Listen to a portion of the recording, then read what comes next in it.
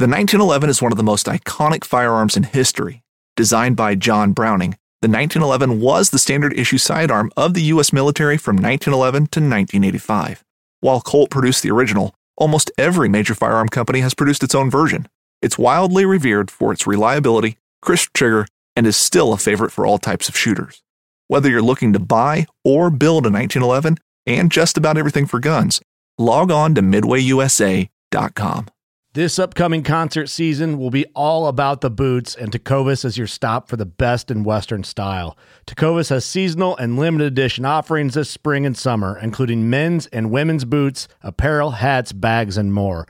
All Tecovas boots are made by hand in a time-honored tradition with timeless styles that are always on trend. And Tecovas has first wear comfort with little to no break-in period. It's hard to find this level of comfort paired with this level of style.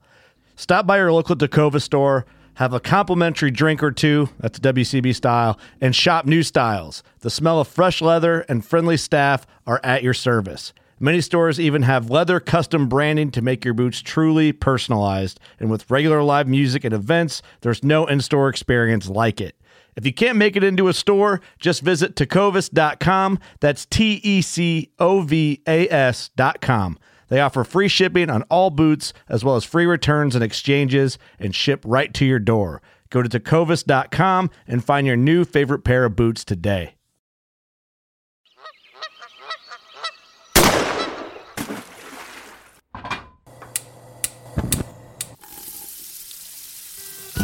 Join Justin Townsend and the Harvesting Nature crew as they explore the world of cooking wild fish and game while sharing recipes, tips, tricks, and lessons learned from their pursuit of wild food.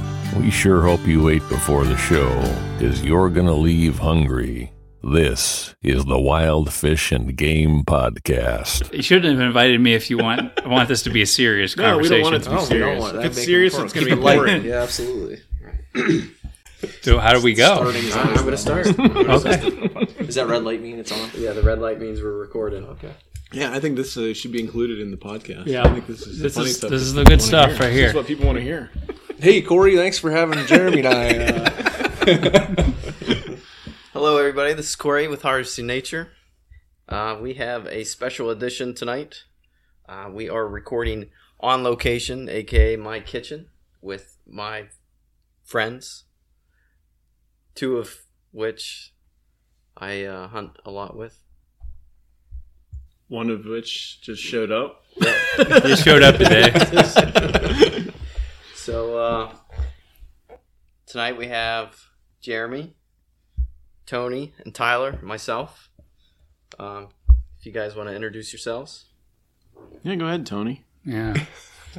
Warm us up, Tony. This is Tony.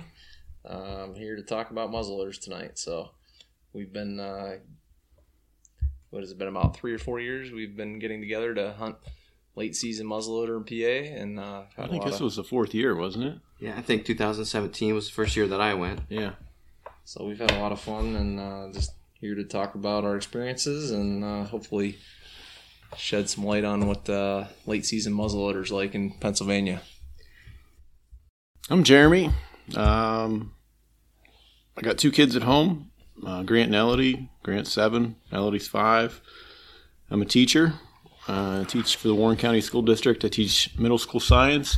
I'd say right now my passions are trying to kill big bucks in the A&F and A&F being Allegheny National Forest, and I'd like to dabble in a lot of other outdoor activities too. Tyler?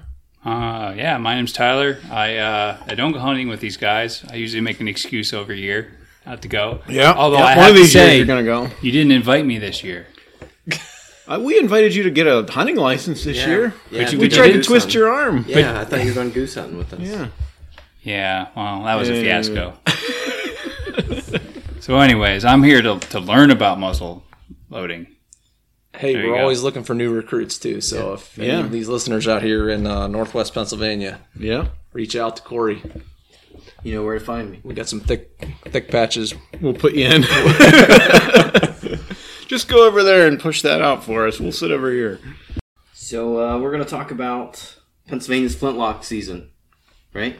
Yep.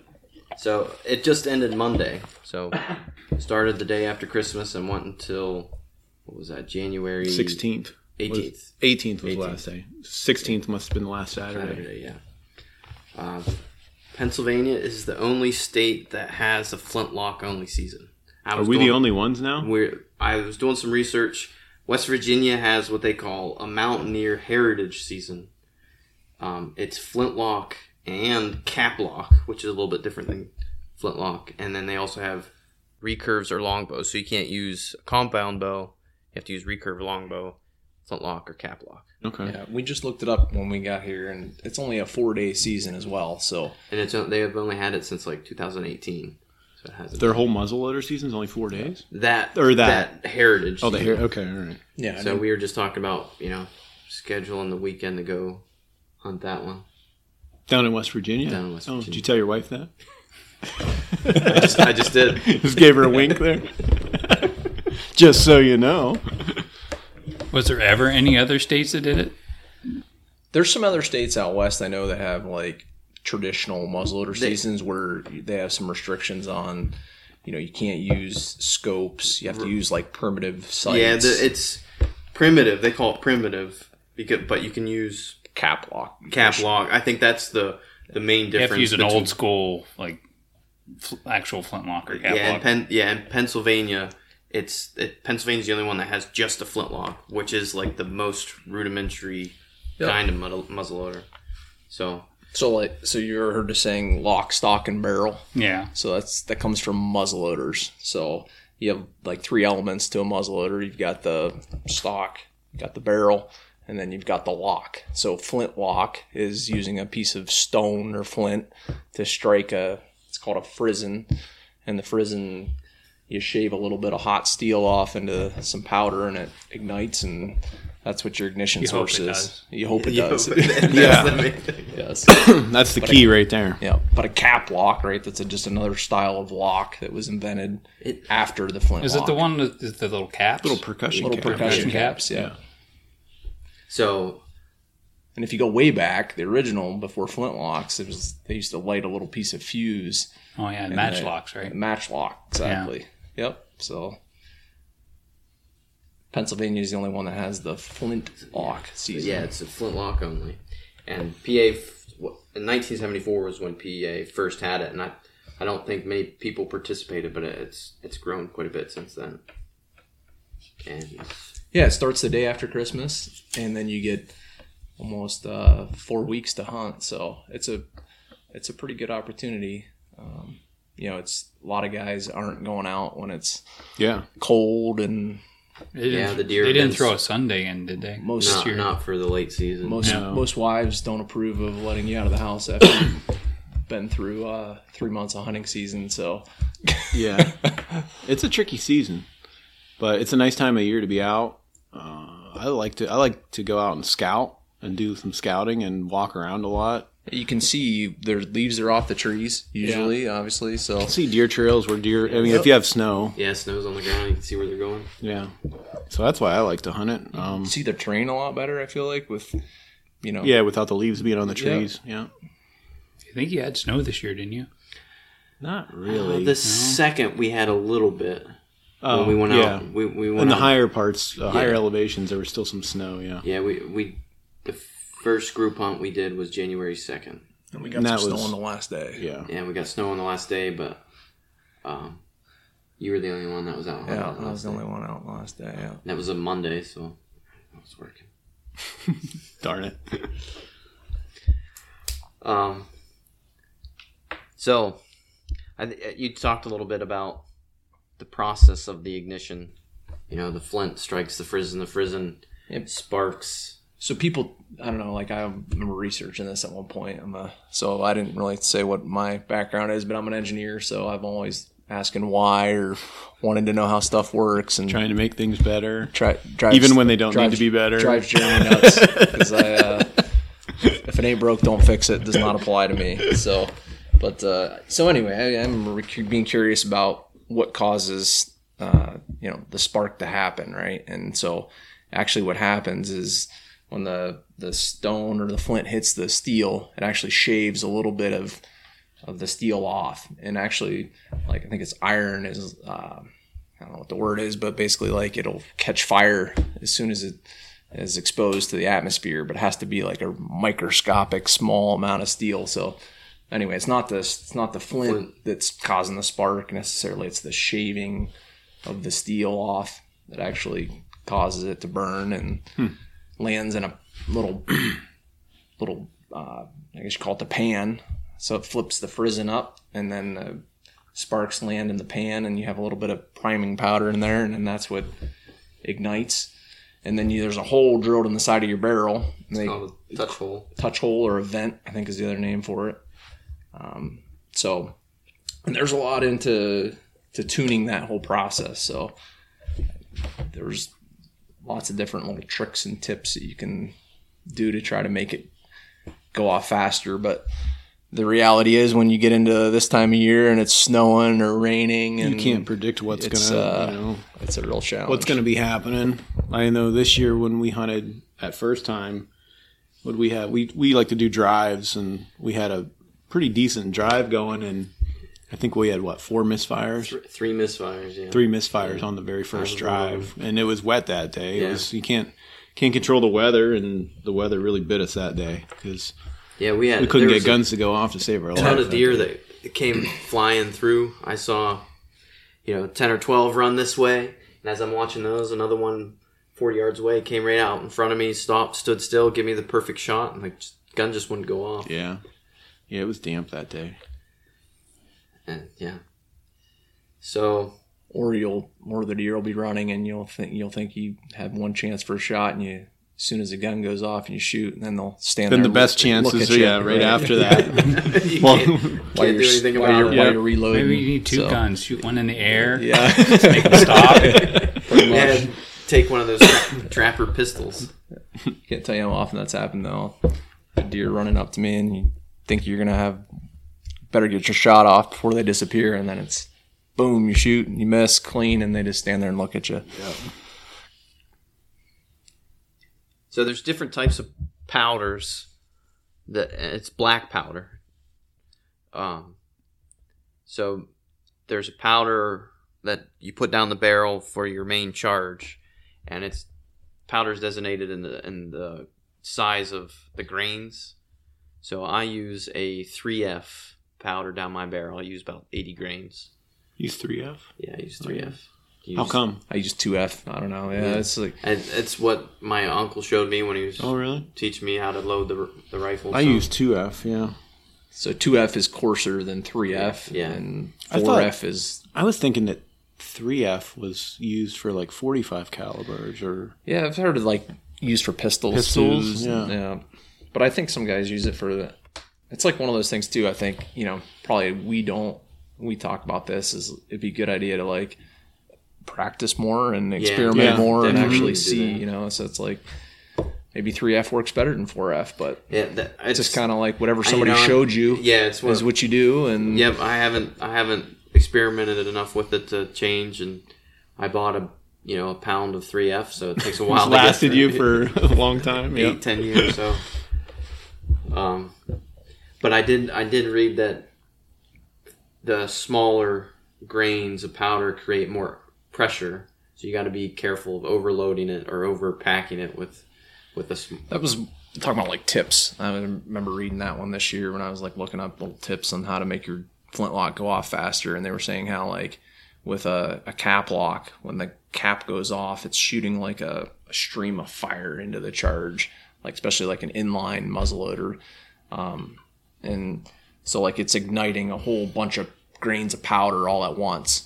And with a flintlock, it's more like lighting a fuse. So when you ignite the pan, it's like a fuse coming over, and so you actually want to pack it loose. So what you should do is when your gun's nice and clean and you load your gun, you should basically mark your ramrod, and then if you next time you go to load it, you'll be at that same point where, because you might lose the feel of when that patch just comes in contact with the powder. So, which brings up another thing we could talk maybe about So you don't want to be packing it you down. don't want to be I always packing see down. guys, yeah, just hammering down that's on what, it. What I always, one of my friends showed me one time is how you do it is you push it all the way down and then you like kind of like throw your ramrod down, tap it down, and then you throw it and you throw it and you throw it until it like bounces back out. And that was always what I would do. But that's actually kind of working against you because then all that powder in the base of your barrel is all packed tight, right? So if you're trying to light off a chain of a fuse, so to speak, you're working against yourself. It's going to be a slower reaction. I've never had too much trouble. I shouldn't jinx myself with my gun going off. I think your gun does seem to go off pretty well. This year was the second time in 8 years of hunting with the flintlock that it hasn't gone off when I've been shooting at a deer. Mm-hmm. It happened a couple years ago, and I just shoved a little bit more pan powder in through the touch hole, and then another deer came through a half hour later, and I shot it. So, and I've always heard too that like in the pan, you shouldn't overfill that. Yep. Yeah. Don't put it right against the touch hole. Yeah, don't put tons of it in there. There's a lot you can experiment with. So there's like different finenesses of the pan powder. So we were talking about using 2F versus 3F. And so like most guys, what I always hear is like 4F is what you use for the pan powder. That's what I use. But then there's different companies that make the powder. And there's one of the companies offers this thing, which is basically like, it's called Null B. Yeah. And it's like the finest. It's basically anything that they collect off the equipment that didn't go through the screens. It's like smaller than the smallest screen size that they have to screen the black powder.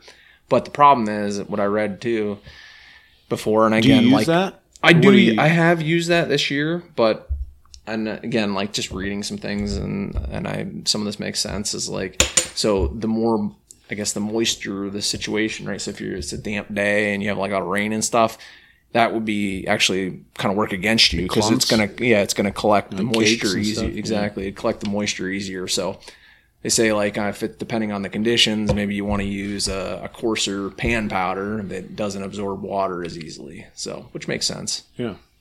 And then there's people like, I know Jason is one of the guys that hunts with us. I noticed this year he had like a leather kind of covering for his flintlock. I need Calsney, I think. Calsney. Yeah. I don't think that's what he was calling it. But, so there's different. I mean, that's something I want to get. Or does he like that? Do you use one of those? I don't. I haven't used one, because I had a tough time with that one year, and I learned my lesson the one year. I was kind of keeping my gun kind of tucked underneath my arm, the whole day, trying to keep the rain from getting to it, and then it just ended up getting my perspiration. Oh yeah, was actually working against me. You know what I mean? Like I ended up getting damp and like moisture down in there just from like it being under my arm. Whole, for carrying it for hours like that. Then there's a lot too, like different flints. Like so, some people prefer like the man-made kind of like cut flints, and then there's like a lot of people believe in the like English flints is supposedly the gold standard for flints. They're like hand napped, so. And then positioning, that's what you have, right? Yeah. And then you got like, then there's like positioning. How much did you pay for those, Tony? Yeah. $2. Cheap. No, the positioning of the flints too. Like, so you can put the the flat edge up or down, and so like a lot of this comes kind of like a Ford Chevy argument I saw is like some people prefer it up, some people prefer it down. So there's a lot. I mean, I think. So I remember when I first moved to New York State, I grew up in Pennsylvania, and we had to take a hunter's ed course. And so once you took the hunter's ed course, you'd get your license. So I moved to New York. They, in order to hunt archery season, you had to have an archery specific hunter's ed. And I was like, what the heck? This is crap. Like, why do I got to take hunter's ed? I've hunted archery for 10 years, why should I have to do this? But I did. It's funny because sometimes those situations you actually end up learning something, right? So I remember I picked up, it was like the guy that taught that his big thing was like, know your equipment, right? Like experiment with it, like make sure it's working properly. I think it's important in archery, but it's also don't take your turkey gun out without pattern. Know your equipment. I think you learned that lesson. Yeah, that's stuck with me. It's like, and I don't always follow it. Do as I say, not as I do. But definitely, I think you can just learn a lot from tinkering. Don't just listen to what somebody else says. Try it, see if it works for you. That's something I think we need to do as a group. More, like we were saying, maybe do a range day this year. Yep. And get together because I don't shoot figure my out when those nearly shoots enough. are. Yeah. What those club shoots are, so we can go to those. How long does the powders last? I've had mine for 8 or 10 years, and it still goes off. So Jeremy was talking about he's Yeah. got stuff that's I have, like I 20 mean- years old. Oh yeah, the original powder that I bought. I don't hunt muzzleloader that much, really. Yeah. So I'm doing, if I get a couple shots a year and a couple here at the range, you know what I mean? Like I'm not shooting it tons, so I have powder that's. I don't think any of us pretty really old. shoot muzzleloaders for a hobby. Like we're doing No. it, like we shoot it to be able to experience this late season, Yeah. right? Yeah. And Yeah, but that that was could the be part main- of our downfall, right? Yeah. Because like we don't, shoot them as much as we should. It's I've kind of a definitely once a missed year. more deer than I've killed with Yeah. the flintlock. Yeah. So what are some of the things you've learned? Like I think my big thing on that is like having a rest. I remember. Oh yeah, definitely. You definitely have to have a solid rest. You remember can't shoot a flintlock off. Carrying a hand. shooting stick. Yeah. I like to carry a shooting I've missed stick with me. way more deer with muzzleloaders than I care to admit, and I think the one year I missed 2 bucks in the same season, and I finally went to the range and I had stole some of the kids' art paper and I made myself like a cartoon of a deer, and I put it up at like 35 yards, and I'm like, all right, I'm like, how could I miss this, like. And I remember like completely missing this like life-size deer target at 35 yards offhand, and it's like, okay, I can't. rest. I just can't do it. Like, no matter how much I say to myself, I'm not going to flinch or don't flinch. It's like, Yeah, I think flinching with the muzzleloaders. Yeah. That's the one thing. yeah. That's where practice is. so I think having a rest is really huge. Yeah. But because it's like the second year I was flintlock hunting, I took it out in the early season because we had that inline season, but I took it the flintlock, and I was hunting my archery stands like you would. So I was hunting back behind the house here, and this little doe walks up 10 yards away, and I'm like, oh yeah, and like I offhand shoot, and then of course there's a little bit of delay, and I put my gun down, shoots right underneath it, and just trots away, and I was so upset with myself. I just went home. Like, I remember. That's it. Yeah. We're done. I remember walking into this real thick spot. It was like kind of a pasture, overgrown old pasture, and I'm like saw these deer down below me, and I'm kind of like stalking up, and all of a sudden one of them gets up and starts running. I start seeing deer run like all over the place, and there's a real steep drop off behind it. And so like I sprinted as fast as I could to that drop off to like look over the bank to see if I could maybe get a shot as they're running away. And I looked down and they were long gone. Well, I turn around and like one of these deer was evidently like sleeping pretty hard or something, and it gets up to like, what the heck's going on over here? Comes like walking in and stops at like less than 20 yards looking right at me. And I freaking shoot and smoke goes in the air, and complete clean missed it. Like, how in the world could you miss a deer at 20 yards? That's right? what's fun about that season. It is though. And you get those opportunities. You just got to be out there to get them. So I watch a lot of like Hunting Public, and I see a lot of these things happen to those guys, and I'm just like, how in the world do these guys get these opportunities? But I think a lot of it is just They're out there. They're out there a lot, right? So I think that's what they do. it's just every another this late season the PA has. It just gives you more opportunities to get out there, and if you're out there, the stuff more might you'll- happen. Yeah, eventually So something's going to happen. just another opportunity to get out. So we talked about the powders.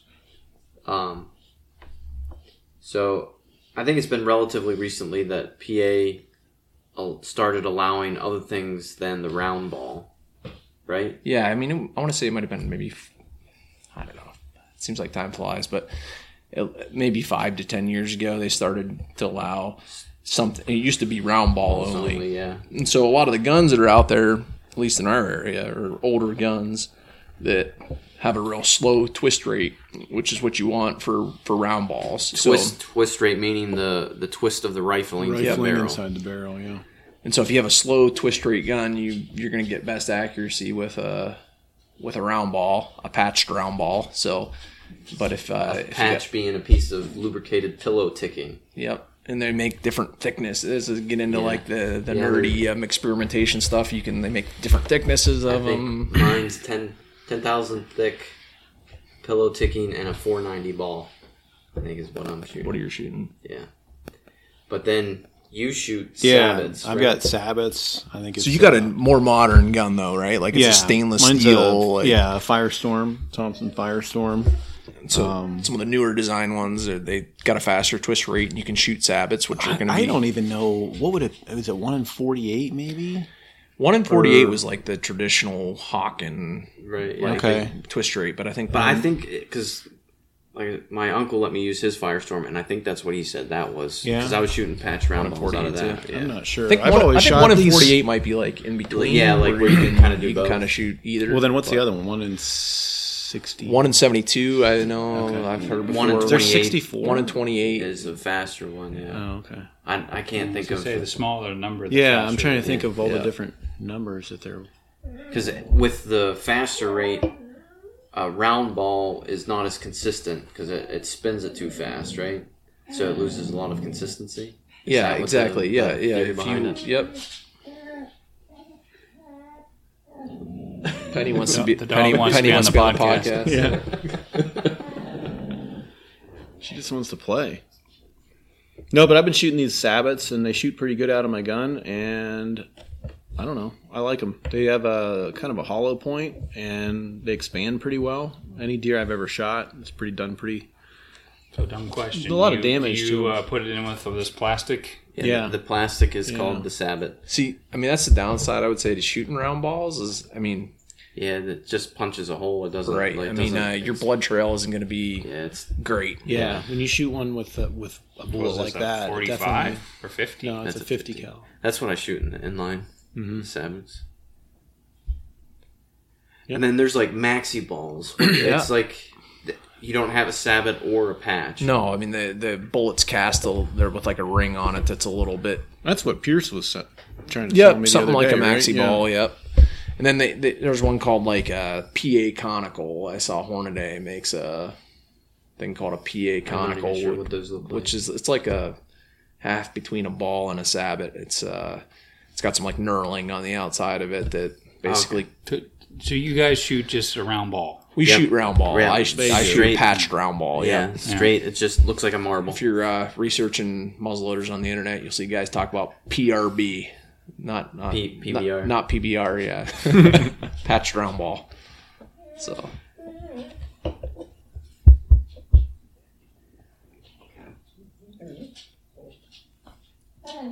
I think it's another example though of like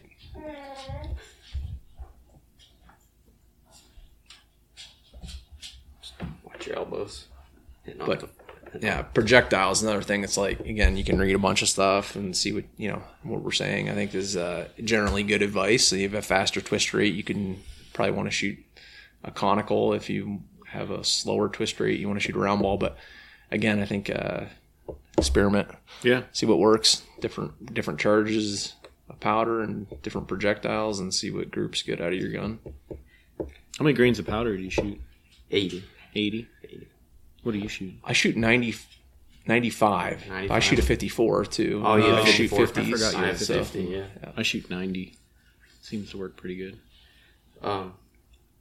So in PA, it has to be open sights. It can't be a scope, which would look really funny on a flintlock. Yeah, it really would. Yeah.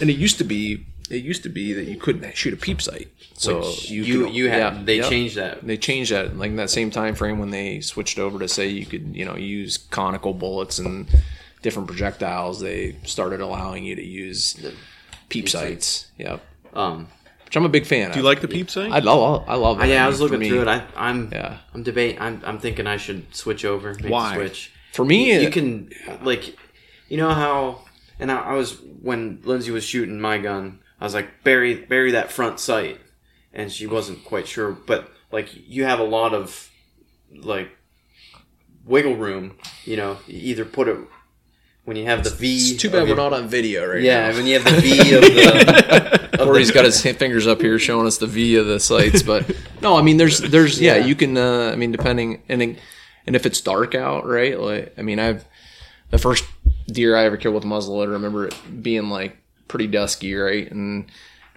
I had the old traditional sights, iron sights, and then it was snowy, so I had a snowy background, and I'd pull the sight over against the snow, and then I'd pull it back to the deer, and then I'd pull it back to the snow. So I'm like trying to get a sight picture of this deer. Is fiber optic sights. Fiber optics. So that helps with that aspect of it. But So I that's think legal. Fiber optics legal. fiber optics. Are Yeah. legal. What I like about it, I'm an archery hunter, and for me, it's like when I'm shooting through a peep sight, I've got a fiber optic front sight, and then the peep in the back, and it's like I'm shooting my bow. And for me, it's moves that, what's it called, parallax or whatever you want to call it. And I mean, it's just you put your brain automatically puts that fiber optic pin in the middle of the peep, and Now, just my preference. in those low light conditions, do you have an issue seeing through the that? peep? No, I don't. Not with fiber optic, anyway. But I don't know. So we talking about how we were out on the last day, and so I was actually taking my son out, and he got an opportunity and shot, and actually he wounded one that we weren't able to recover, which was a big bummer. But that would be I would say that would be a disadvantage to the peep is, so we were tracking this deer, and it was through some thick, awful stuff and crawling underneath things, and there was it snowed pretty hard that day. There was a lot of snow in the trees, and anytime we knocked snow off the trees and stuff, it was getting caught in that peep constantly, and I was blowing it out. Versus, I think if you I would have never thought of that. If you'd had a traditional sights, iron sights, you probably wouldn't have had that problem. So I guess that's maybe a disadvantage, downside to the peep sight. So when we're hunting, we always have a possibles bag. I know, Tony, you have the same type. It's an Allen Company little side zipper, goes on your belt. But yeah, so what do you keep in your possibles? I have like 3 or 4. Let's see. Jeremy Jeremy brought his. Yeah. Let's open her up. This is good because this will talk about some of the things you need.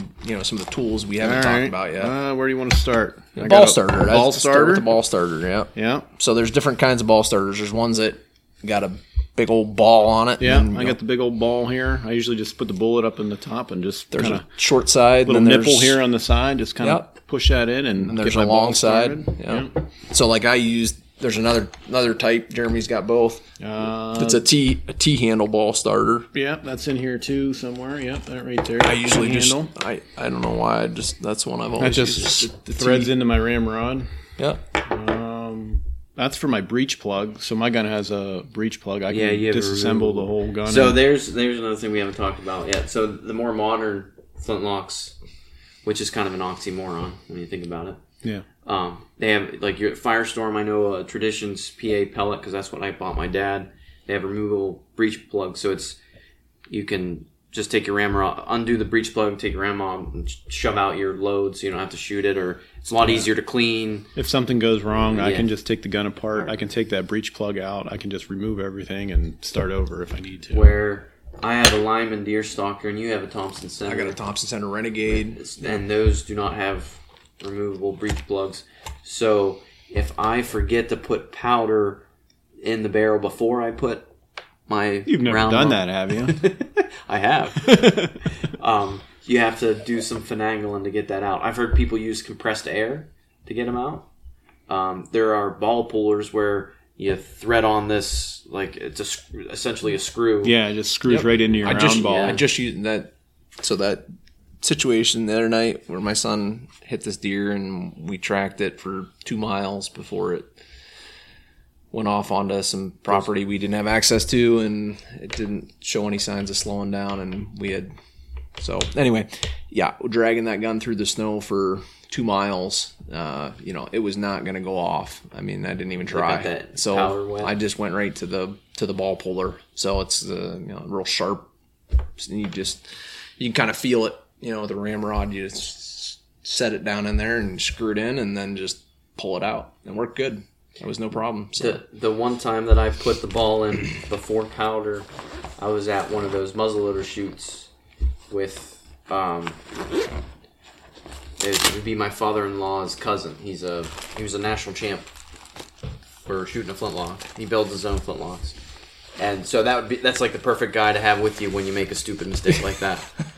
So what he showed me is he just took a bunch of 4F pan powder and just kept shoving through the touch hole. And he did that for like 5-10 minutes, and finally put it off, and it was like boop, and it just came out the end. Just barely rolled out. Yeah, just barely rolled out, but it worked.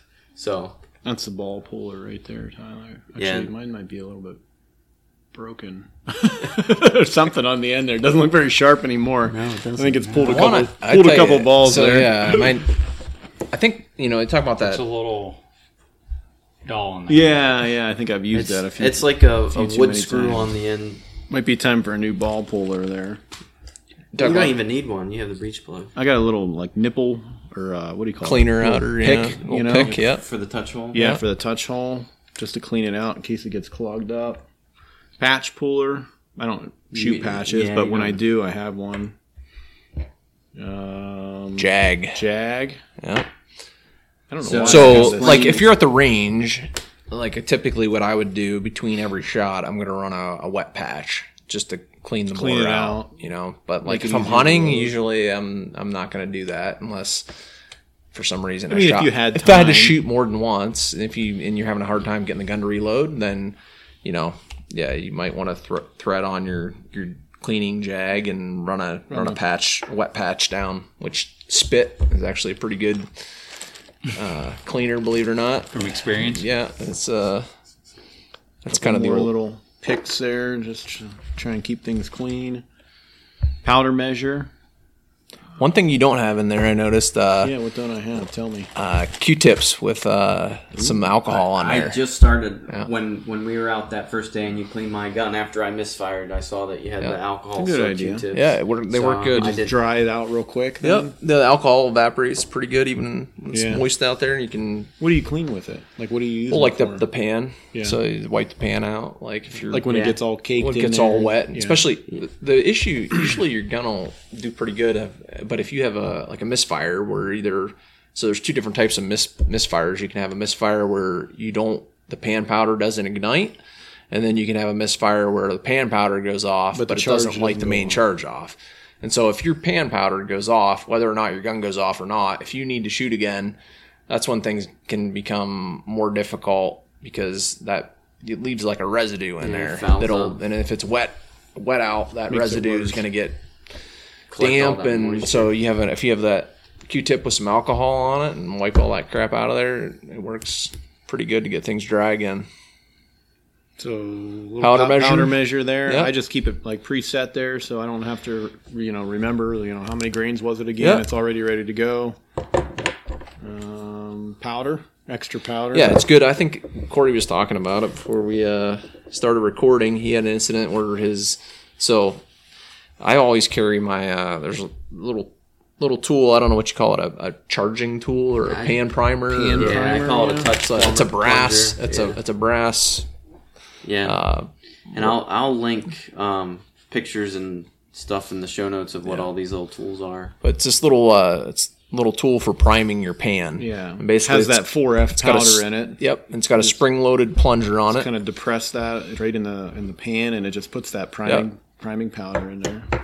I wear mine on a necklace, so it's always right Yeah, there. it's always Yeah, right that's there. one But thing that I problem with really that- liked this year. I saw you doing that, and I was like, because I always have to dig for mine, and Yep. I'd never know what pocket it's in. But if it was right around your neck, you'd always have easy access to it. You picked it up from me. I picked it up from some guys I used to hunt with.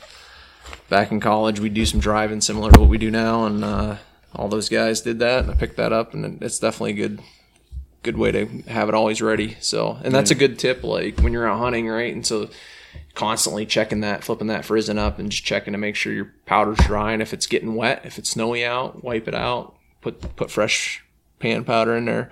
But like Corey was saying, he had a situation where his little plunger on his pan primer got stuck in the up position and drained out. Yeah, and I've had that. everything. Yeah. Yeah, I I've think had you that had same that thing happen. Yeah. Yep. So I always carry like an extra little tuba pan powder that Yeah, I can I put refill. extra 4F. I have an old prescription pill bottle. Yep. I just fill that up with extra 4F and put that in my Possibles bag. Another thing that works good is like little screw top plastic test tubes. You can get them on Amazon for 50 of them for $10 or something. Works good for pre-measuring your charges too. If you're going to the range. Alibaba. Alibaba. A million of them. Shipment of them. Yeah. Coming to Tony's door. And then you have speed loaders. Yeah, I got Speed loaders, in those are here. handy. They are handy. Yep. I So- highly recommend those The hunting for public fun. guys were talking about how they put primers. I think it was those guys, or maybe it was somebody else. I can't remember, but I saw like when they're using like flintlock season, they like to have a primer in each pocket. So no matter, if you shoot and you need to reload and you're trying to find a primer real quick, you might have a primer in each pocket. It might be a good idea. It was the mountain deer guys in Maine. Mountain deer guys, it was, yeah. I like that idea, and I was thinking about like quick loads, right? I mean, I guess if you always are reaching for your Possibles pouch, but yeah, I mean, have it accessible. Yeah, so I'll just put one of these right in my pocket, Yeah. my hunting pocket, and that way, if I need a quick shot, it's got everything already pre-measured in it. Yep. My saboted bullets in there. I can open one end, dump my charge in, and then I can just open the other end and shove my ramrod right down through there, and I can load pretty quick. Speed loaders are basically just a tube with 2 caps on each end. Yeah, it's got 2 caps on each end. Like Or I said, a cap on each end. a cap on each end, and then it's got I've already the night before measured everything out, and it's all ready to go. Yeah, so one side you put the powder, and the other side you put either your patch round ball or your sabot. And so when you need to load real quick after shooting, open the one cap, dump your powder in, open the other cap, and line it up with your barrel and shove it through with your starter, and then take your ramrod out, shove it down. Yeah. I think ready to go. I think our forefathers would be laughing at us right now, probably a little bit. Probably. Maybe they'd be proud of us though Maybe for it would carrying be. the tradition carrying on the right? tradition, maybe. Boar butter, you got to have some boar butter, just for lubing things up. I think that's about it. So this stuff Jeremy's talking about, it's Thompson Center makes it, but it's like a waxy yellow paste that lubricates your patch and helps it slide down the barrel easily. So definitely important to have. Last year, I recorded an Adventures for Food podcast about my time hunting with my flintlock and forgetting to put the flint in it, in the hammer. So I carry extra flints in my Possible bag for that reason. I've done that. Yep, I carry an extra flints, and then so I need to be writing this stuff down here. The extra flints. What was the other thing? Alcohol, Q-tips soaked in alcohol. then See, I learned something today. You gotta have a way to. You gotta either have a screwdriver, depending on how you're. So to hold the flint in, you either need a screwdriver or I think that's why I have this Allen key. I was wondering why I have this Allen key in here. Allen key? But I think to get that screw. So for mine flint has a has hole. just a hole, and I can just use this Allen key. Yeah, mine has a hole too, and I got a little key that fits in the hole, and so some sort of a tool to tighten it up.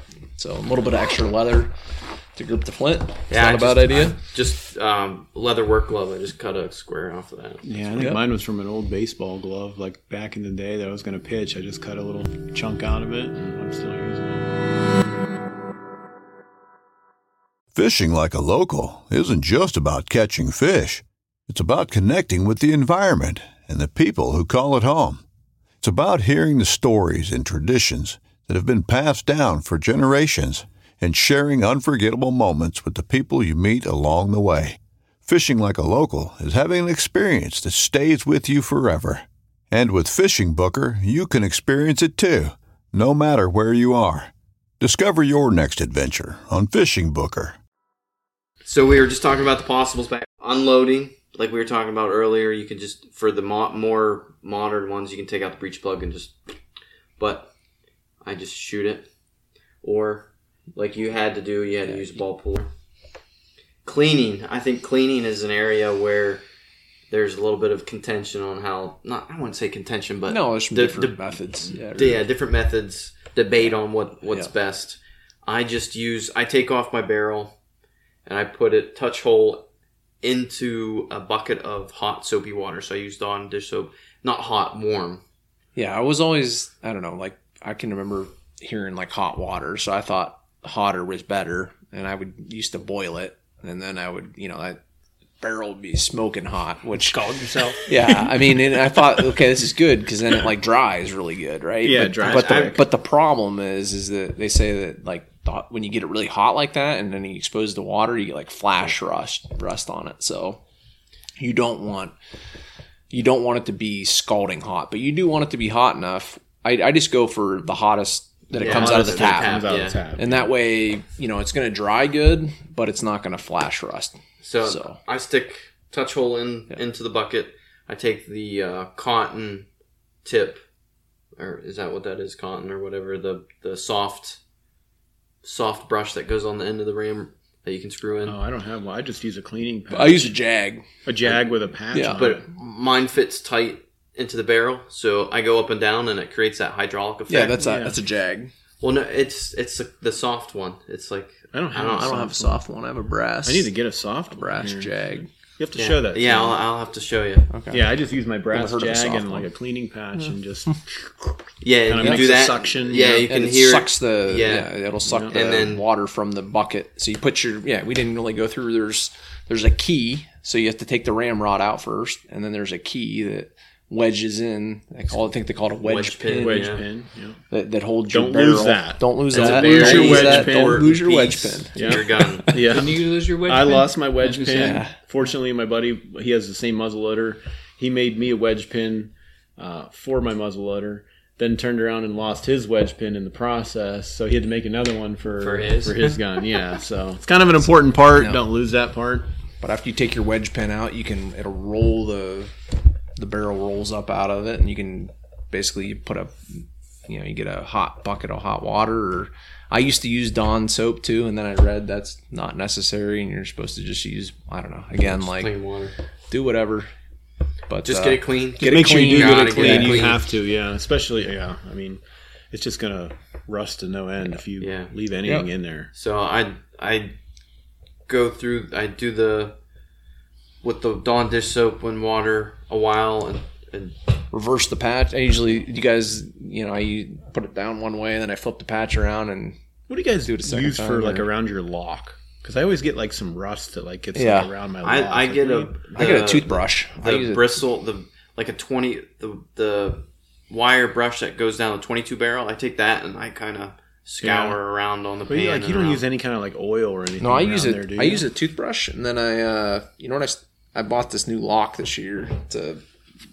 I told you guys about retrofitting. I had a Thompson Center. I put a different lock on it, and the instructions on that recommended you use car wax, which actually isn't a bad idea, I think, because they say like oil with muzzleloaders, like when you like the flash of the pan going off and stuff, if you have oil on there, that can actually create more fouling versus like a wax product doesn't create as much. Yeah, so you can use oil, but they say that like certain types of oil will actually create more fouling. So a lot of times that's like the Thompson Center boar butter is like a natural product. It's not petroleum based, so they say it creates less fouling. So you can run a big glob of that down after you get done cleaning your barrel, or you could probably use a little bit of that on there and kind of clean your lock and put a little bit of that on there after you clean it. I use a toothbrush, hot water, get it all clean, and then put a little bit of wax on there. Good to know. Is it because of the powder? The powder like salt? It's like you can get corrosive, like smokeless powder. Exactly. Yep. But I think so. Like muzzleloaders aren't designed for smokeless powder, so you got to use some sort of black powder. But then there's different types of black. There's regular old-fashioned black powder, Old which school is stuff. I think the easiest to ignite. And then there's like newer types of Pyrodex and things, but I think even Pyrodex is like more corrosive than black powder is. I use the pellets in my inline, but I use them loose. I did see something though. I think there is a company that makes smokeless powder muzzle loaders, though. I thought they do. You're right. There is, but I don't know. They might not be legal in PA. I don't know. No, I'm sure they're legal, but for the inline season. Yeah. So we talked about what you do if you forget to put the powder in before you put the ball. We talked about wet powder. We talked about having to shoot with a shooting stick. You don't want to shoot offhand. Yeah, and I think, but I mean, and I think people. Well, I think there's people. I think there's people that are very accurate offhand. You know what I mean? But I think for us that aren't shooting a lot, correct. That's the thing is we're a bunch of hacks that go out once a year to hunt. So we go out a couple times. We're not. A season and, we're mostly there to have fun, and we're not taking it too serious. So I mean, I enjoy shooting muzzleloader, and it's fun. But I mean, for me, it's a way to get out in this late season, right? So it's like if I wasn't for that late season, I probably wouldn't shoot a muzzleloader very much. Not that I shoot much. Patriot. Yeah, aim small, miss small. It's you have accuracy, right? I can't imagine that shooting a ball through a rifle is really going to actually help anything. Does it actually help? Because I thought like a ball was like for a smoothbore, like old school muskets. So like these slow twist rates. It does help? Yeah, they're actually supposed to be really accurate. They're very accurate. Yeah, like they talk about like clover leaf for the grouping. You put 3 or 4 balls touching each other. It looks like a clover leaf. I mean, I can't do that. I can't do that either. No, but I shot 3 times before the season started to make sure nothing got bumped, and I fit 3 shots on a paper plate at 50 yards, and I was more than happy with that. Well, it's like back in the day, right? The Revolutionary War. It's one of the reasons why we won because we had rifles and the British had smoothbore muskets. But were they shooting balls back then, or were they shooting? I don't know. I don't know. Good question. Sabot style. I don't know. I mean, I don't know. I think there's maybe some improved accuracy potential there if you have a fast twist rate and you can shoot a conical bullet. It's maybe more accuracy potential. I don't know. I don't know either. You're asking the wrong people. I think yeah, I guess I am. accuracy. I think for me at least, I think it's more about the deadliness, right? Like a conical is going to be you can shoot a heavier bullet. With a round ball, you're only going to have so much mass, right? So if you're shooting a 50 caliber, I don't know what's a 50 caliber round ball weigh. I don't know. Probably a lot. No, I don't think it's that much. No, I don't think so. In fact, I come to shoot a I Sabot. left it in my car. I could probably tell you. I have a box of them downstairs. I thought it was like 240. No, those Saboted bullets, those are 240. Maybe that's what I'm thinking. Yeah, I was thinking 175. I thought it was in the 200 range. Really? I could have swore it was in the 200 range. Yeah, Tony will tell us. He's got 175 grains. Look at that. And a 50 caliber round ball. 175. So shooting a conical, you can, like his are 240, right? You're going to get more mass. But you also get more like, like he was talking about their hollow points to get. I'm probably getting a lot more energy expansion out of 240 grains. I'm sure you are. What's the velocity? Like, what are you shooting? So I want to say like feet per second. I was about ready to say like anywhere 1,500 to 2,000 feet per second, something like that would be top end. Would be 2,000 feet per second. I don't maybe. think mine's going that fast. But it's not horrible. No, I think I'm getting like 1,600 feet per second and like 1,400 So foot-pounds. I guess how far would you guys feel comfortable shooting at a deer? So I think the gun will kill farther than I'm going to be able to hit them. Yeah. Well, I'm not expecting a that's lot why out I'm of asking, my like, how muzzleloader. far are you comfortable? I don't expect much out of my muzzleloader. Maybe like for me, like I don't know, 60 yards? 60, 75 yards. I was about to say 60. That one deer that I killed that first year we did that drive together. It was like 150 yards. It was Yeah. It was At least. It was probably farther than I realized. It was probably 80, 90 yards. Do you think it was that far? I don't really remember, but I trust you. Yeah. But it wasn't a great shot. No, I mean it I got hit the the deer, job done. Yeah. but it wasn't. You got the deer at the end of the day, Yeah. so. Yeah. I mean, our No, range, that's the best range part that we go to, yeah. Pine Grove, like, I think they have a 35. Yeah, it's a 35. That's usually where I shoot my muzzleloader at. They had one of the pistol targets out there, Yeah. so I moved that back to 50. out to 50. Yeah. That's probably not a bad In the idea, swamp? but Yeah, it was like in the middle of the stream. yeah, I don't expect a whole lot out of my muzzleloader. And that's probably, I should probably expect more, but like I said, for as much as I use it, as many times as I go out, 50 yards, So I'm happy. That's something we haven't talked about yet. That for me is like, why do you muzzleloader hunt? Like, what's the reason? We talk about maybe, I guess, because it's another opportunity to get out there. Yeah, that's the main reason for me. Mine's the camaraderie. Like, I love to hunt with a group of people, and I can't do that really in archery season. Archery is I'm sitting in a solo tree stand by myself. Yeah. And rifle hunting, I feel like we all have different traditions, so we never kind of like get to come together during that season. You know what I mean? Like, you hunt with your dad down on your lease, And I feel like everybody too, I don't know, like, maybe I'm misreading it a little bit, but it's like, I think in archery season and rifle season, it's your opportunity to kill a bigger deer, right? So it's like, for me anyway, like that's your goal. I feel like my best chance of killing a bigger buck is to be solo, and the places that I've put a lot of time and effort into scouting and researching and trying to be strategic about. And it's like, when it gets to the late season, if I haven't already got a buck, my chances of getting a nice buck are got much lower, right? You know, so it's like usually we're trying to get it's a different goal. It's a different in the freezer. Yeah, it's a different objective. Yeah. For me, it is literally the camaraderie. I like the aspect of everybody working towards a goal and like trying to, you know, figure out a drive and get people deer. You know what I mean? And I like it's a lot of fun. I mean, I love the camaraderie aspect of it as well. Yeah, it makes it.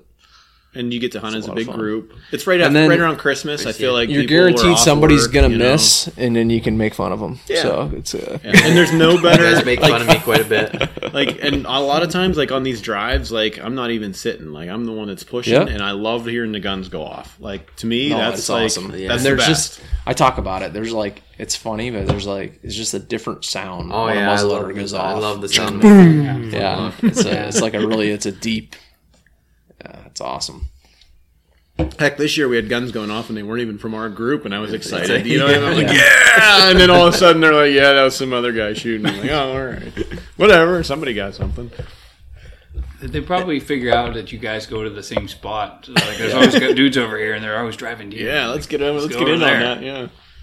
I just love, too, like, I love seeing the times when we have snow. Like, I love seeing a deer against snow. You know, I don't know what it is, but it's like they don't have that anymore in rifle season. I mean they stick out like a sore thumb. Oh yeah. I mean, it's. You guys ever read Hatchet? Yeah, Gary Paulson book. So there's a he's got there's like the what happened if Hatchet never got picked up, if like Brian Robeson didn't get picked up and he didn't like make it out, and winter would have happened. And so like Gary Paulson, he's all about the like coming of age kind of books, and you know, he's kind of like writes about traditional like old school times and stuff. And I remember in that book he was talking about how you know, when winter came and the snow came on, it was like huge advantage for the hunter. And you know, it's like I can imagine like the Native Americans and stuff. I mean, back then, like, you know, you get snow on the ground, it's like, it's a huge advantage. You can see where the things are moving. They stick out. Track them. Follow tracks. Yep. Yeah. I like being out there by myself too. Like, as much as I like the camaraderie of it, I do, if I have an opportunity where, you know, like the weekends that we're not going to hunt together or whatever, you can pretty much, you know, like rifle season, anywhere you go almost, there's a good chance there's going to be somebody else out there, right? Unless you own a bunch of land and you're going to post it, which none of us have that situation. So you're going to almost guarantee that there's going to be somebody out there with you. You're going to hear people shooting. It's like so quiet in the late season. You know, I mean, oh yeah, it's the snow does that too. It muffles everything. And you can be quiet. You can be sneaky. It feels like the deer kind of settle back down a little bit. I mean, they are definitely on edge. If you spook them, they're gonna like, Joe, yeah. But I mean, it's definitely awesome being out there in the late season. Something about it, and you can kind of like, I don't know, just the fact that you're using a muzzleloader and you got all this like stuff with you. It's kind of like you're all kitted out, and I don't know. It makes me feel like Jeremiah Johnson. Yeah, I say that all the time, but. No, it is. I agree. I completely agree with you. Yeah, it's like you're going back in time, and it's like mountain man. It's something about like when you bring a rifle, it's like there's a certainty about it, right? Like you know that gun's gonna go off, and you know it's gonna hit where you're gonna, you know. I mean, it's the element of I don't know, having to bring extra stuff and it, I don't know. I love it. Challenge. It's definitely a reward challenge. when you kill a deer with a muzzleloader, like that feeling, and it's awesome. I mean, it's better than the biggest deer I've ever killed, right? It's that I can think back to shooting, you shoot a doe and it's a trophy. I mean, any deer with a muzzleloader, I think, especially with a flintlock. I mean, we're talking about flintlocks. I mean, it's I think like some of the 209, primary guns with you have a single shot, but you've got a scope and you've got instant ignition. I mean, it's it's definitely different. Although a couple years ago, my inline didn't go off. Oh, really? When I was shooting at a doe, yeah, that was a little frustrating. Yep. But there's just another level of challenge there, and so this is a wild fish and game podcast. So we do have to talk, or I do want to talk about some recipes and or eating wild game. So I'll just ask what your favorite is or what your family's favorite is, and we don't have to get into specifics, but I want to talk about it. So Tony, what is I like chicken fried steak? chicken fried steak? Yeah. I mean, a lot of people would use like hind quarter, like a round or a top round or bottom. I use like back strap and cut them kind of fat and then pound them out and do like dredge it in flour and then egg and then flour again. You get like pan fry it in cast iron and make the gravy out of the drippings and corn and mashed potatoes. It's awesome. Love that. That merganser that I got with you, Jeremy. I made country fried merganser. It was good. Country fried merganser. Where were we from again? Country fried merganser. Country fried merganser. Jeremy? Honestly, I'm going to be honest with you. My family doesn't eat a lot of venison. My wife doesn't like it. Trying to get my kids into it. So a lot of my meat ends up going to buddies or friends or other people that'll take it. I really like to get after them and I like to hunt them, but I don't get to eat them a lot because it's just me that eats it. So, but there was a recipe that I made. It was a roast. And I remember thinking, like, this is kind of weird putting this in here, but it had coffee in it. Oh, yeah? Yeah. And I gave the recipe to Wilson. Wilson has it. And he still uses it to this day. But I made that, and that was... It's like a crock pot kind of Yeah, one? it was like kind of like a crock pot, like roast, but it had coffee in it. And it actually turned out really well. Brewed coffee? Or, yeah. Yeah, it wouldn't be the coffee grounds. Yeah, no, it had brewed coffee in it. But... that was probably one of the best meals that I've had, venison-wise. But bringing up, like, venison meals, and that's one of the other advantages to late season is that you have a much higher chance of, like, being able to hang your deer. I mean, I don't have a walk-in cooler. I don't have... to age it a little bit Yeah, I more. mean, you can... Well, that one... Early season, you better have your fridge cleared out and space in there if you're going to try to butcher it yourself. But, I mean, it might be an opportunity for a guy that's never tried to do his own butchering. Like, get out there in late season and you have... Yeah. That first year where we hunted together, I got that doe. And by the time I got it home, and I hung it up in the shed, and then, got the kids to bed and, everything, went back out to it. It was frozen solid. Oh, yeah. So it wasn't aging. Yeah. It wasn't aging. It was just frozen. Yeah. So Probably hard to work with at that point? yeah, it was hard to skin when it was... But that's better than the alternative, right? Yeah. I mean, if you shoot a deer in archery season or even a lot of times in rifle season around here now, I mean, the way we've had warmer winters and you don't have as much time to deal with it, So Tyler, I know you hunt a little bit. I used to. You used to anyway. So your favorite or preferred wild game? So when we got deer, we do three things with it. We can it, and we make bologna, and we make jerky. Nice. And maybe some burger if there was some stuff left over. But we do for burger, we do 50-50 beef, deer. So it wasn't straight venison. Because it's kind of dry. It is a little bit dry. Yeah. So, but my favorite way is to take the canned meat and make stroganoff. Like a stroganoff, yeah. Yeah. Nice. I've heard Do some good things noodles, about butter canned deer noodles. meat. Yeah. It's the do you ever best, can man. deer My meat? mom, we had a canning recipe, and my mom used to can it. But I haven't done that recently. But it is excellent. You just dump the can I've in. done it and- once. Yeah. Did you enjoy it? Yeah, because it essentially just like slow. It comes out like a pot roast. Yeah. Right, it's really soft. Yeah, You just And heat you- it and up it's and tender. you throw some It's a lot cream of- in there and you get stroganoff. it's a lot of pretty good. prep work. I mean, you gotta, you're gonna do a lot of processing to get it nice you little gotta- cubes and yeah, get you all gotta the chunk get it as up. much fat and it's Yeah. But you don't put liquid in it.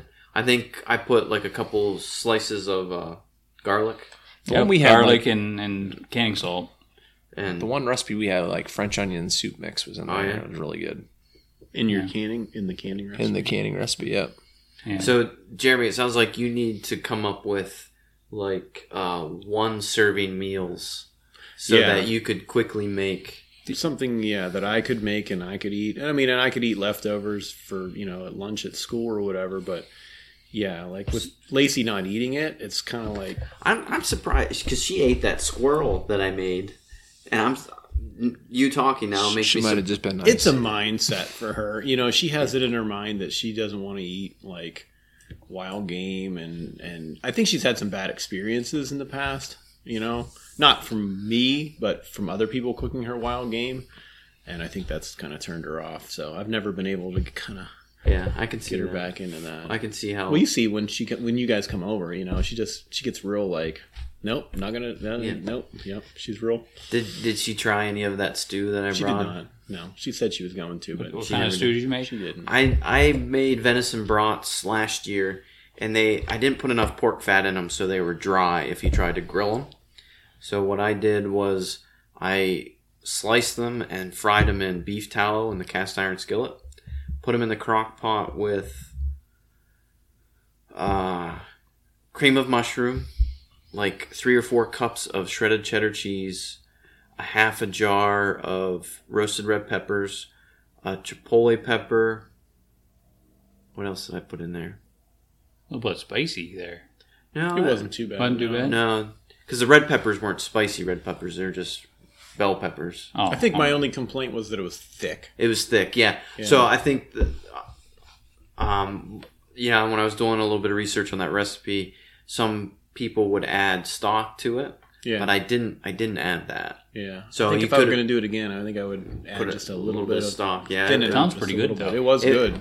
I was worried that the sausage was still going to be too dry, but I think it worked It was out. fine. Yeah, Because I put all that in the crock pot and let that cook for 6 hours on low, and I think I put extra beef tallow in there to give it some more fat, even though there's probably a lot of fat from the cheese and stuff, but I think it gave it enough moisture. Hey, what was those balls you guys made the one year with like the fat? Oh, with the The call call fat. what were those called?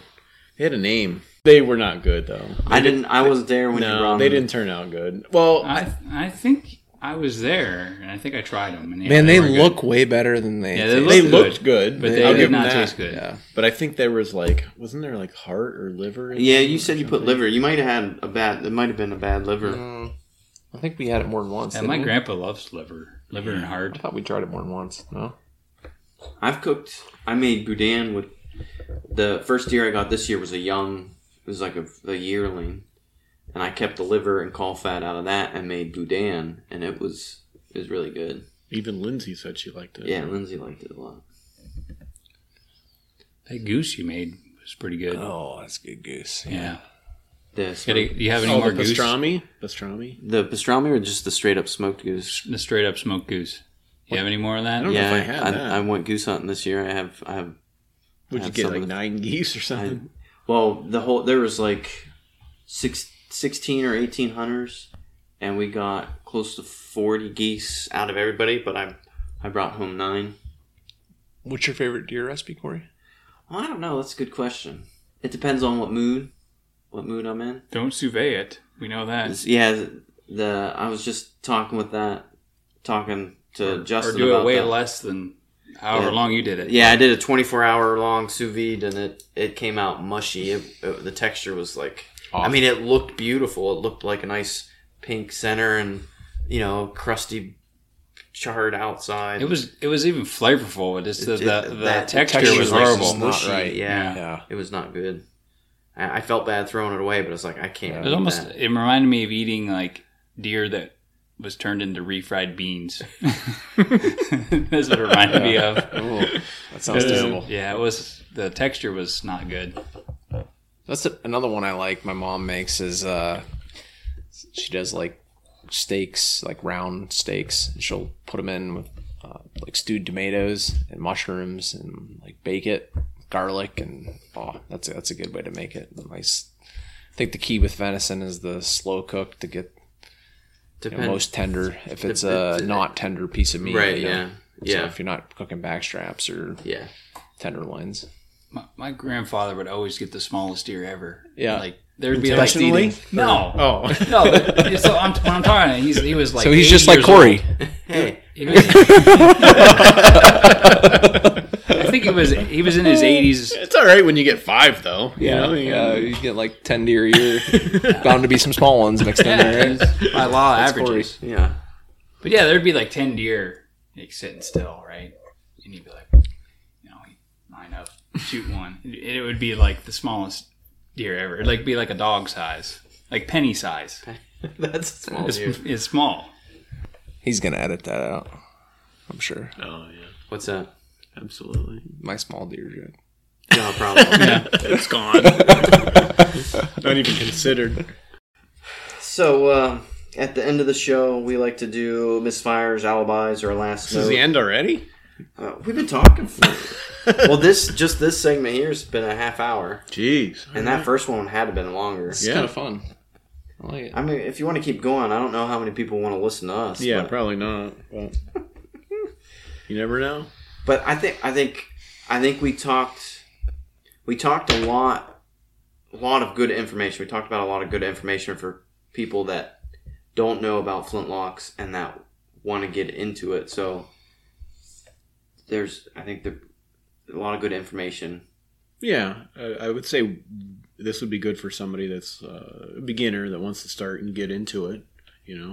Obviously there's going to be people that want to take it to another level, and that's not us. I feel like we're pretty much. I feel like that's where maybe we need to go. Yeah, is maybe practice a little bit more and take what we have and go to another level, and like you said, go to the range and stuff and try and get better. But dial in those different loads. Know your equipment. Yeah, just become more familiar. But so at the end of the show, we call them misfires, alibis, or last notes. Just something that you wanted to talk about, but you didn't get a chance to talk about. A quick story, anything, and we'll just go around the room. Tony, last thought. Man, I don't know. I think I covered most of the things that I had thought about in advance. Tell us about your first deer with the flintlock. First year with a flintlock. So my brother-in-law had planted some food plots at a friend's property. Yep, Colin. And he had done quite a bit of hunting in there in archery season. And so he finally got a buck and he had a doe. And so finally I got the scraps. He said, hey, you can hunt my food plot now, right? So I went out with bow equipment and I went out with my bow and had these deer come in, and it was like a 40-yard shot, and I was pretty confident with my archery equipment, and I drew back and had this doe lined up, and like in the heat of the moment I put my 50-yard pin on instead of my 40-yard pin and shot right over the back. So these deer run off the field, like come back in. Couldn't believe it. Like 15 minutes later they start coming back in. They didn't know what happened. So drew back again. This time I'm like, all right, I got the 40-yard pin on there, but it's late season. We were talking about how deer are pretty skittish, and this doe jumped the string, and I just scraped her back. So I was like, all right, coming back here tomorrow night, but no bow. Went out and bought my flintlock license and came back with a flintlock next night. Your own flintlock, or were you borrowing? No, it was my dad's. So I came back the next How night. old were you? I don't know. So, I mean, you had been an adult. If Yeah, your this was, brother-in-law- I don't know, this was like 10 years ago, I guess. Yeah. So, I mean, I used to hunt in college. I hunted quite a bit with a group of guys that would drive like we do, but these guys would work second shift, and we would hunt. We'd have at least 5 guys or 6 guys. On the weekends we might have 15, and we'd hunt, pretty much most days when we were off for college break. But, I mean, I missed way more deer than I care to admit. It's before I knew to have a rest and, a lot of things that we've talked about here. So I've missed lots and lots of deer with a flintlock. But anyway, went back that next night and sat in the stand, and it was like no deer came out. It was getting to be dark, and like one deer comes out right at dark. And it ended up being a shed buck that I shot. So that was my first deer with a flintlock. But yeah, I mean, it was that was the one I was telling you about. It came out like last shooting light. Got the iron sights, and that's what kind of made me go to the peep sight and try to get better. And so, yep. Jeremy, your first deer with flintlock? First deer with the flintlock wasn't terribly long ago, to be honest with you. It was with Kevin Wiltsey and Ernie. His dad. Hunting up at, Kevin's dad, hunting up at that property where we got in all those turkeys in the spring. Okay. And we put on a drive. They put on it was like a 2-man drive. I don't even know why we were hunting together. I must have just called Kevin up and said, hey, you want to go out and hunt or something. But I don't know why. It's an odd group for the 3 of us to be together. But they put me in a little little section of woods, and Kevin went down below, and Ernie, I don't know where he started. He started up the road, and they all came to me, and it wasn't, I don't know. They said that it was kind of a foolproof drive that day. Like they knew, they had done that drive a bunch of different times. And first group of deer came through, and I think I whiffed on the first, deer came through, and I shot and missed, and I was all upset with myself, and I blew my opportunity. I reloaded pretty quick, but I was pretty much this is over, this is done with. And then about the time I said that, I turned around and there was one standing right behind me, came right through the field, standing right out in the middle of the field behind me, and I turned around and I shot, and actually didn't make a great shot on it. I ended up hitting it in the neck, and then that was the first. That was probably only 5 years ago, maybe, or something like that. So I really haven't muzzleloader hunted all that much. Unfortunately, I missed a few before that, but I don't think I ever killed a deer before. I think that was the first deer I killed with a muzzleloader. I feel like, unfortunately for me, it's been a season where I've been really fortunate. The deer that I've hit with a bow and with a rifle, I've killed. I haven't lost many deer, but unfortunately, with I don't know if it's round balls, and I've had some.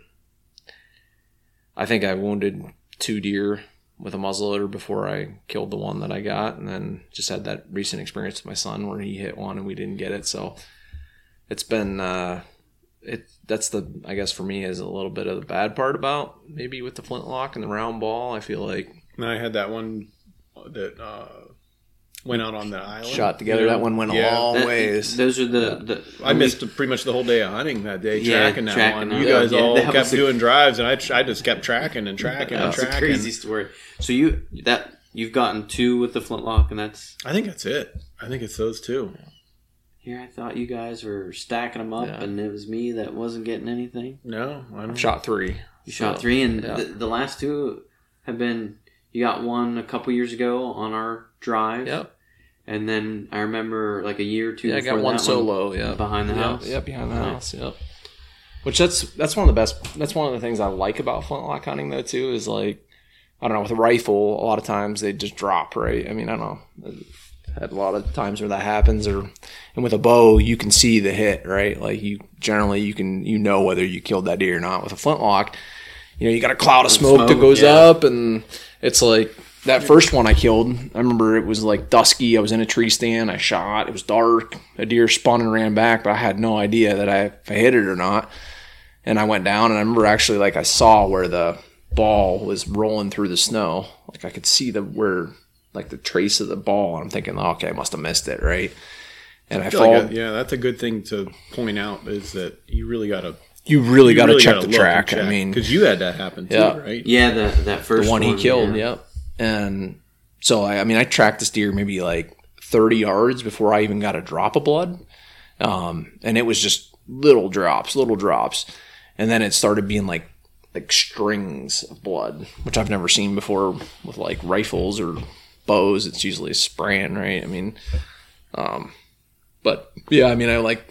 And then you're like, okay, I hit it, and just the excitement of not knowing, and then you find that deer piled up. It's pretty exciting. So, but yeah, I mean, then the other ones that I've killed have been similar. It's like you don't know until you start tracking them. So that's what snow helps a lot. Yeah. So, Tyler, I don't think you've gotten one with a flintlock before.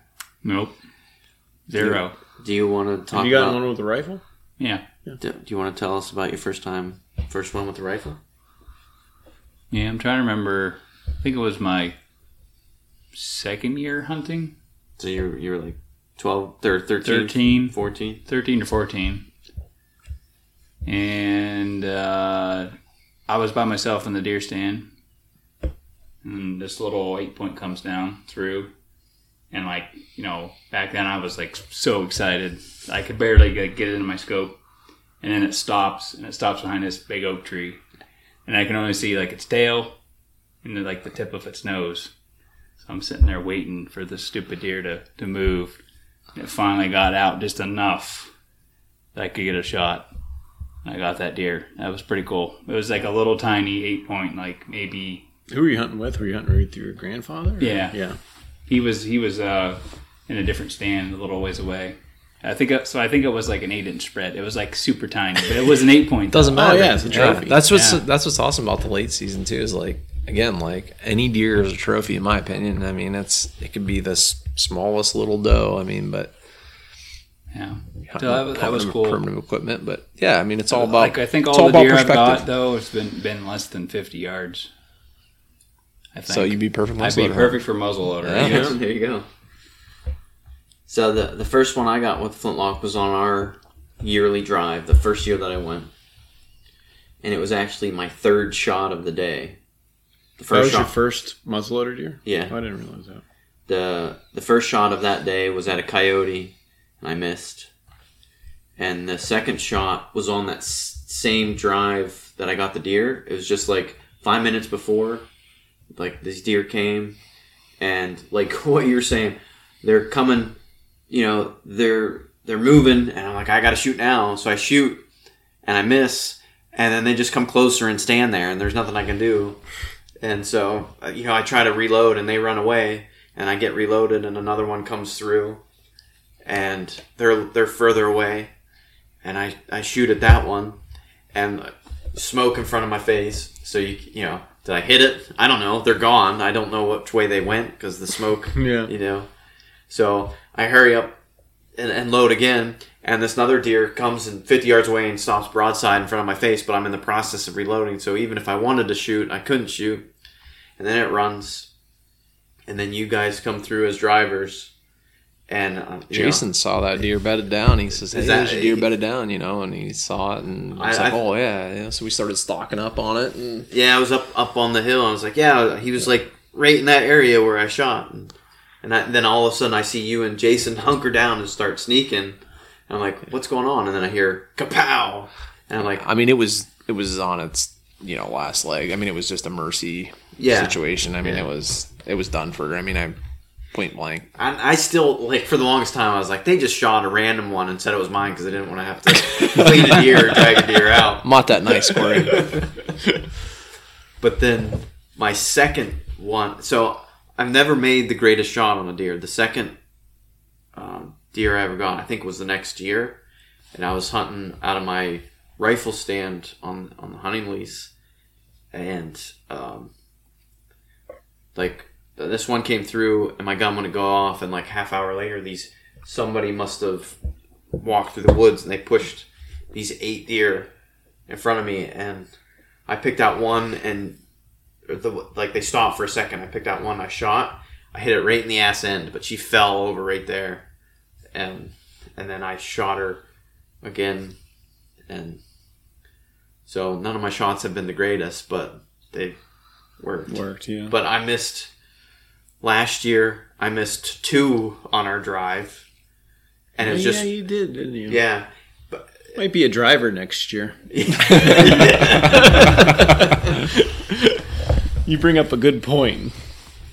So, and it goes back to having a rest when you shoot. I think that first one on that day, it was close. That smallest tip, I mean, is like really helped me a lot, is having a rest. I mean, if you're not sitting in a tree stand that has a rest, or where you can rest on your knee, like if you can grab a tree or sapling, or I always do that even in rifle season. Yeah. You know what I mean? Like it's particularly important with muzzleloader, but even with rifle. Yeah, I don't like shooting offhand. It's a rifle. I feel like carrying around a shooting stick is a bit of a pain. It is, you know, but if you're a stander and you're doing drives, right? I mean, it's not really not that big of a deal. And then if you're going quiet and you're trying to put mine in my fits right in my backpack, collapse them down, and no, it's nice. I think it's a key tip for the flintlock hunter that's not a guy that shoots flintlocks all the time, right?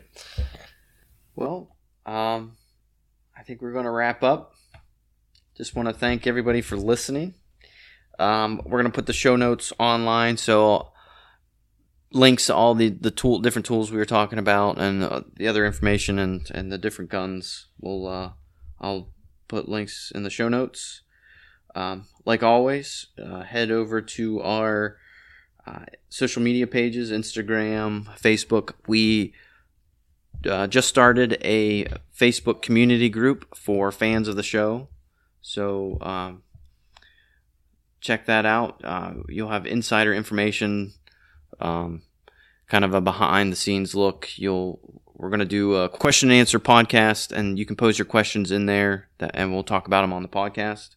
So check that out. If you haven't already, like and subscribe to the podcast, and make sure you hit that 5-star review. Tell us what we're doing wrong. Tell us what we're doing right. All right. Thanks for having us. Yeah. Thanks for listening. It was fun. Thanks for coming on. And we'll talk to you guys soon.